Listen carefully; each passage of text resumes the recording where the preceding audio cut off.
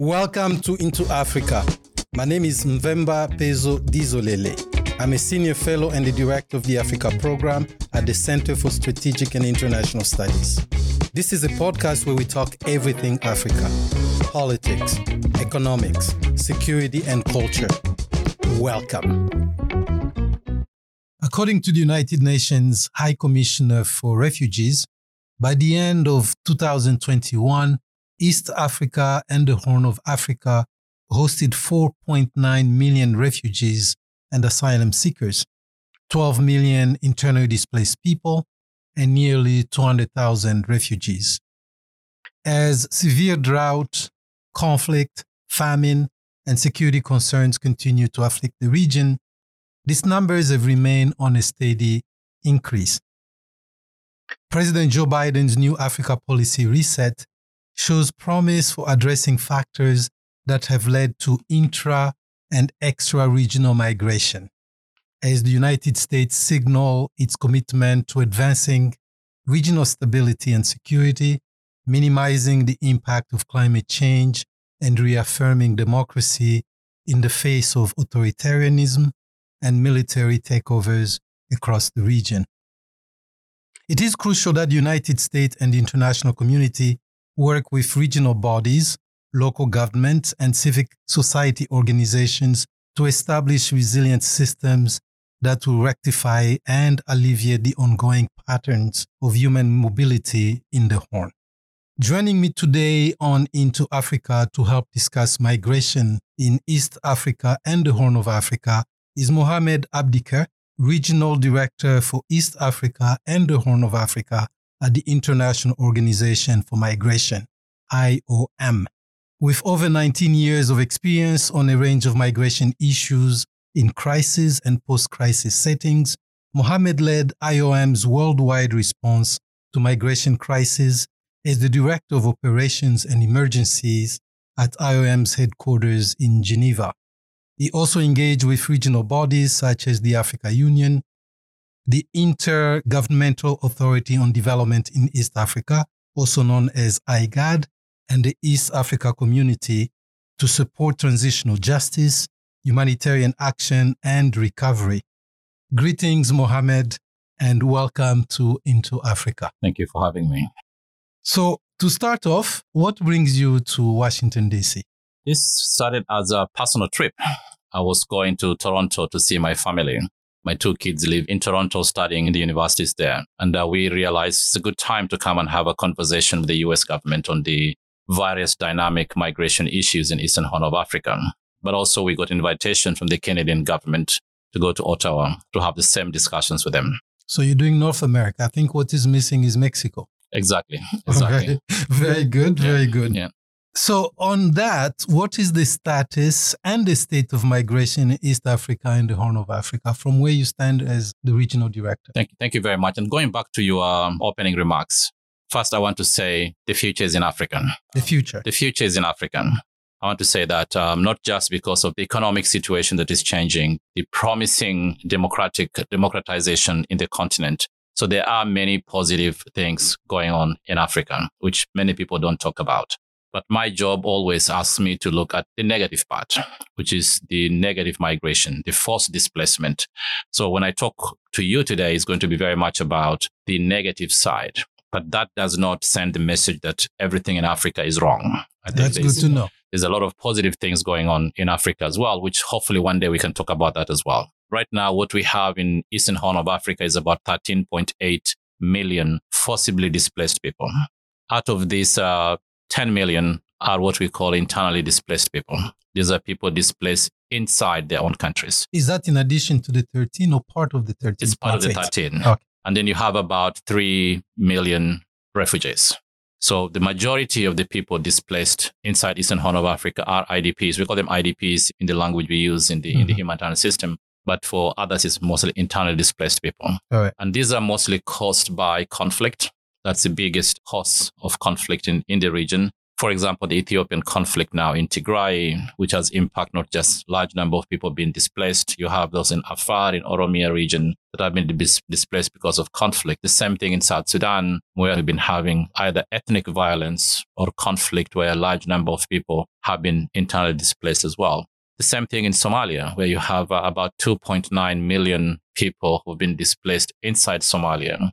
And very recently, and I'll talk about this later on part of the push factors for migration in the region, about 1 million more Somalis who've been displaced just by last week because of the drought situation in Somalia. So bring the number of internally displaced people in Somalia to close to 3.9 million people. So if you look at those numbers, they sound scary. When we talk about 13.8 million people, majority of them displaced in their own countries, what are we going to do about that? And that is just on the And I'll start with the first push factor, which is the political instability. So political instability, that's the first push factors we're seeing of people being displaced in their own country. So Ethiopia, with the instability we had with the conflict in Tigray, that's one. In South Sudan, the conflict itself. In Somalia, not just with the conflict, but also with the extremist group like Al-Shabaab, which has displaced so many people as well. So that is part of the political instability. The second push factors for us that we see in the region is the economic disparity that we see in the region. We've gone through 2 or 3 shocks in the region. We had the before COVID response, the number of people under the below poverty line was large. And then the COVID pandemic comes in and we got a larger number of people who went below the poverty line because there were no jobs. No, the industries were closed. So the impact was so high.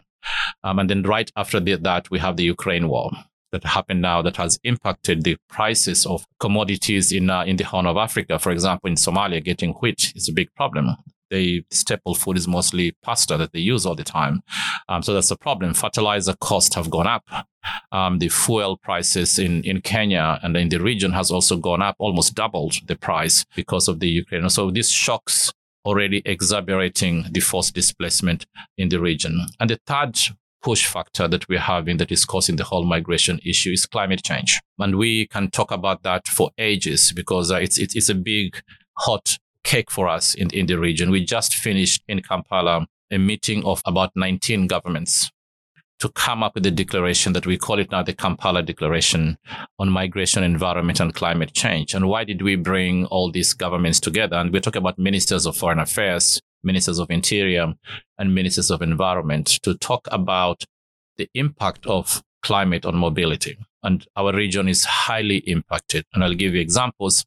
In Burundi, we have the rising waters of Lake Tanganyika, which has displaced hundreds of Burundians. And we're responding there in providing not just assistance and shelter and health and housing for this large number of people.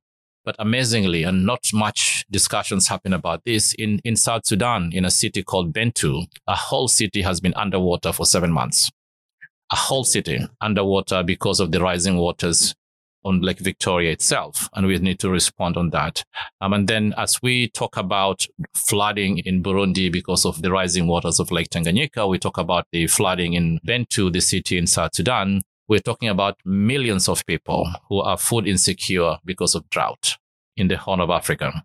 Somalia being one of them now with over 1 million people displaced because of the drought. But also you have close to 675,000 people impacted in Ethiopia. You have the same number, a number also in Djibouti, impact in northeastern Kenya, also people impacted because of the drought, which is all about the slow onset emergency caused by climate change in the region. So these push factors are causing a huge mobility of people. That's why we want to bring the issue, we call the Kampala Declaration, bring all these governments together and say, what can we do? First, to raise the issue of the impact of climate change in our region. But most importantly, how do we bring this topic of mobility and climate change and migration to the global discussions in Sharm el-Sheikh during the COP27 that's happening in Egypt in November? Because the last 26 COPs, no issue about mobility came up. So we want to make sure that this is a big impact on the people. We can feel it and we can see it. Thank you very much for this. These are some staggering figures, overwhelming data that you shared with us.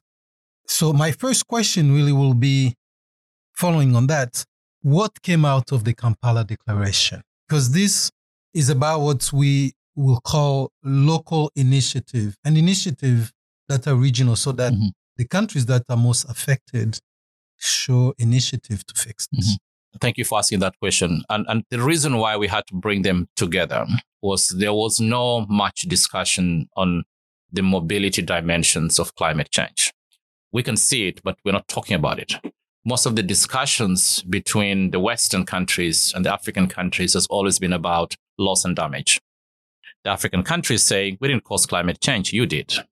We need compensation. You've been talking about the $100 billion that you're supposed to provide, which you have not. I remember the pledges that the donor countries have been talking about. The amazing thing about this conference is for the first time, we had two heads of state in the meeting. Who were they? We had the president of Uganda, His Excellency Yoweri Museveni, in the meeting and hosting the meeting and officiating this and speaking about the impact of climate change, not just on the landslides happening in his own country, how to deal with conserving water itself. And then we had President Salva Kiir, who was also there the whole day talking about how the impact of climate change, the drought and the flooding is impacting South Sudan. And the declaration came up with the way forward. One of them was, can we in that region form what we call a ministerial group who are going to be talking about mobility, climate change and migration as a way forward? How do we deal with this to be able to bring to attention of the international community the impact of climate change in the region? That's one key area that we see is important. The second one, the outcome of this conference was, how do we bring the topic of mobility, climate change and migration to the global discussion? Because no one is talking about that now. If you look at the negotiations in the UNFCCC discussions, mobility and migration is not mentioned. But if you look in our region, the impact, how many people have been displaced because of climate change and are moving not just within the country, but also outside the country because the animals have died, the cows, the goats, the sheep, even the camels are dying simply because there is no pasture for them. How can we do this? So in that case, Mohammed, the two things. One is the talking about it. Now the talking about it is important. We hope that will now figure on the agenda of COP27 in Sharm el-Sheikh.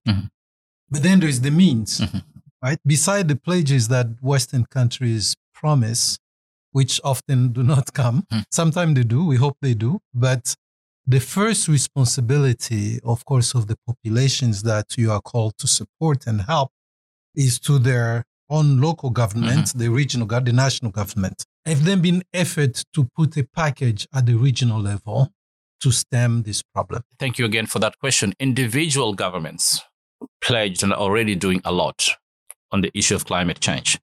For example, in Ethiopia, the commitment was to plant 1 billion trees in Ethiopia, spearheaded by Prime Minister Abiy as one of these trying to not just combat climate change, but ensuring that the water resources are being protected.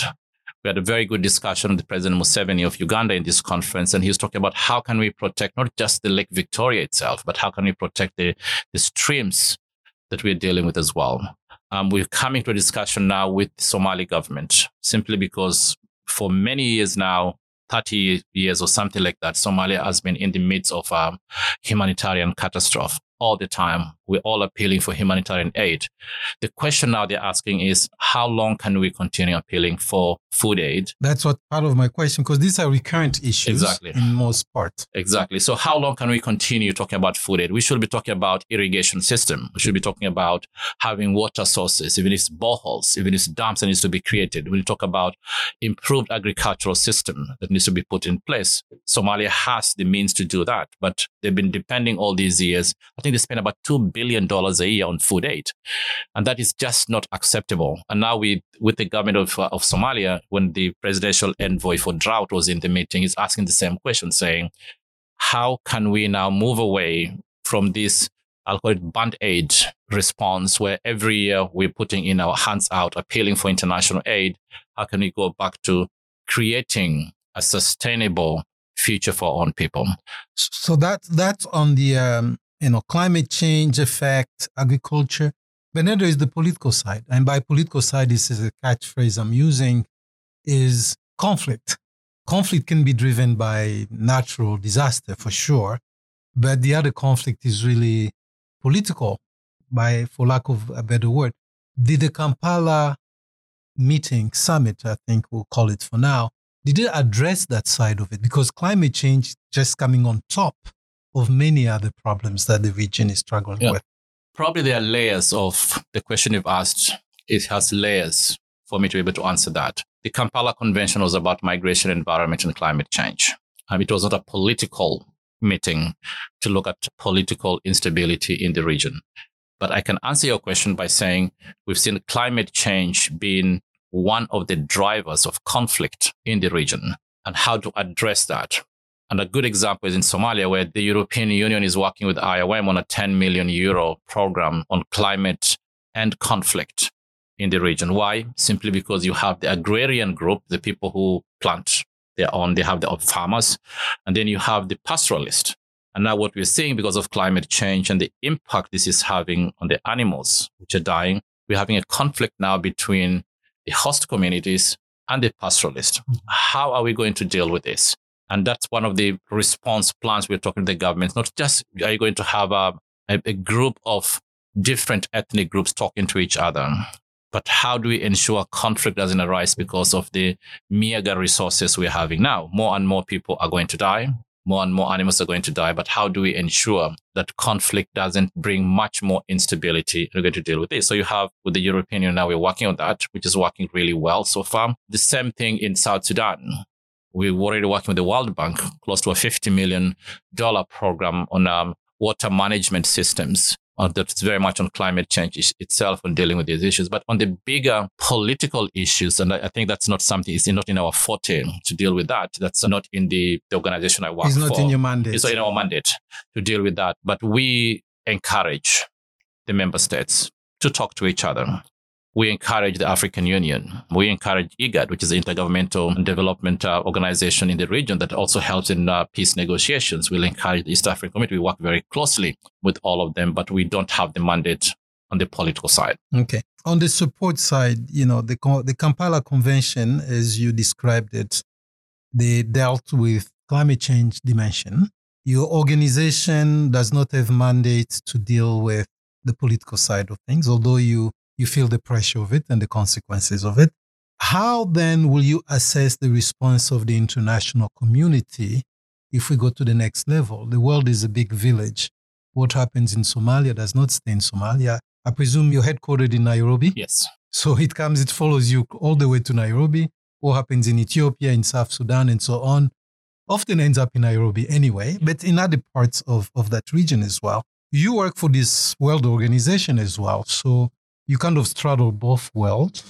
How do you assess the support that the international community, which is all of us, is giving to the region? I'll give it two focus areas. One is we're already seeing an increased support from the international community. If you talk about climate change only in the region. And the examples I gave is, for example, the World Bank, which is working with IOM in South Sudan for close to $115 million program. Out of that, 50 million is specifically for dealing with the water management and climate issues in South Sudan. So already we can see the reaction, the adaptation that we're going to work on with the World Bank. The same thing with the European Union in Somalia. We're working on a large program on the whole issue of climate and conflict. Now we're going to deal with this. In Burundi, we have a large program also working closely with the European Union. I'm talking about the key donors to these programs. Response to the disaster risk reduction in Burundi, not just the landslides, but also the rising waters of Lake Tanganyika. So we can see an increased support from global donors in this. I'm in Washington now, just had a long discussion with the State Department this afternoon. And one of the main topics I had with them was, what are you going to do about climate change in my region? That's what I wanted to ask you. What are you telling policymakers in the US? How can they meet those countries to help them? We're glad that the US administration came up with a policy paper on migration and climate change. That came up a few months ago. And now they look at how to implement that policy. This is a White House paper. So we're glad they already have a paper. They have a policy document. The question is, how are you going to implement it? And being here in Washington was very much about raising that and saying, we can't wait any longer. How much more can we have that interaction with you to look at not just the climate migration, but the issue of adaptation? How do we increase what we have in the Western countries is, yes, there's climate change in the Western countries as well. for example, the drought in Europe as we speak now, right. which is a bigger issue. But they do have resources for adaptation. They're able to adapt to the situation. Countries in my region do not have the money and the resources for adaptation. So how can we get that support for this adaptation in the countries themselves so we can move on with this? And we see more and more donors now coming up on, you have the long-term adaptation issues, but you have clearly the bigger issues about saving lives. For me, in our region right now, it's both. It's about saving lives. How can we save the lives of the 18.6 million people are food insecure because of drought induced by climate change in the region? I'm very happy that the US government is the largest donor now on the drought response in the region. Yes, the administrator of the USAID was here a couple of weeks ago and announced that the US was committing $1.3 billion to help stem this problem. Exactly. And just give you an example for Somalia, which we're very grateful for the US government leadership on that. Somalia, we appealed for $1.2 billion, I think, for the drought response, which is going to help millions of people. Out of that, $860 million came from the US government. So more than 3/4 of the appeal came from the US government, not from other donors. And one thing we're discussing with the US government, even this morning, I met with the Bureau for Humanitarian Affairs in the USAID, was how can they nudge other key donors to increase their support in the region? Because the US has a diplomatic might to be able to push others as well. Correct. To provide that kind of assistance. To turn the pledges into actual funding, exactly. To actual food, to actual programs. Exactly. And they've shown leadership because the USAID administrator was in Somalia. She was in Kenya a few weeks ago. And she's seen everything by herself. And for her to pledge that conference, it's not just a pledge. We got the money. The money is there. And agencies are responding to this already. In that challenge that you've described, which is actually heartbreaking, are the different parts of society experiencing the shock the same way? Men, women, children, or do you see a differentiation in the way the various part of the community, whatever community, whether it's a larger community or the village unit, do you see such difference? Yes. Obviously, the most vulnerable suffer the most. The children. If you look at the malnutrition in Somalia, when it reaches IPC 5 level, which is a serious level of malnutrition. When you see the yellow, green, and the red, and when it comes to the red one, so it looks like it's really, really bad. And we can see that. In 2011, we had a serious drought in Somalia in 2011, where 245,000 people died. We're worried that will be worse this time if we don't come together and support a global response in Somalia. And one of the things I'm raising also in Washington, and also I'm going to raise in Ottawa, is the whole issue about there's so much attention on the Ukraine conflict that the Horn of Africa is forgotten. And I'm saying you need to ensure that we also have a much more focus on the Horn of Africa. We've seen some leadership on the US side, but a few weeks ago, I was much more worried because it looked like the focus is very much on Ukraine, not. Is it changing? Are they hearing your voices, your call for help? Just by having the USAID administrator in town to look at that, for us, it's a good change. So she raised the profile. Exactly. By having Anthony Blinken also in Uganda and other parts of the sub-Saharan Africa is a good way forward. But more needs to be done. What kind of response are you getting from the AU, the African Union? The African Union. Yes. I can't say much for now. You cannot say much. You want an honest answer. Okay. Not much that I can say right now, but we're having much discussions with them on the climate issues. Okay. We're happy that they're raising the issues on the drought itself. We're working very closely with the regional economic blocs, which are under the African Union on that IGAD, who are working very closely with us on the drought response itself. But you need to come with the policy side. And one of the areas we're trying to have them also, the AU, get engaged is to raise the advocacy level on the serious situation that we're facing in the Horn of Africa, particularly the drought itself. So we talked about the United States. The response the United States has given has been positive. They're leading the way. We hope that the US will bring its allies, particularly in Europe, to do the same so that pledges can be translated into real funding. Are you engaging European as well, the European Union? If so, to what extent that engagement and advocacy have gone? I was in Brussels less than 3 months ago, and we met with the European Union leaders on this, and they've increased their support as well, not as much as the US. And we are trying to talk to them more to increase the support in the Horn of Africa. not just on the food security issues, the mobility issues, the malnutrition issues that we're facing, the migration issues we're facing. But we're also asking our partners, particularly key donors like the US government, to not just raise the issue with the European Union, but also with the Gulf countries, because they have the resources. We want them to pick up the phone, call Saudi Arabia, call Qatar, call United Arab Emirates, and say, you need to help. If you look at proximity geographically, they're much closer to the Horn of Africa. Yeah, I was about to say. And if you look at the number of people who are leaving the Horn of Africa, going to the Gulf countries, it's increasing exponentially. We have about 150,000 or more.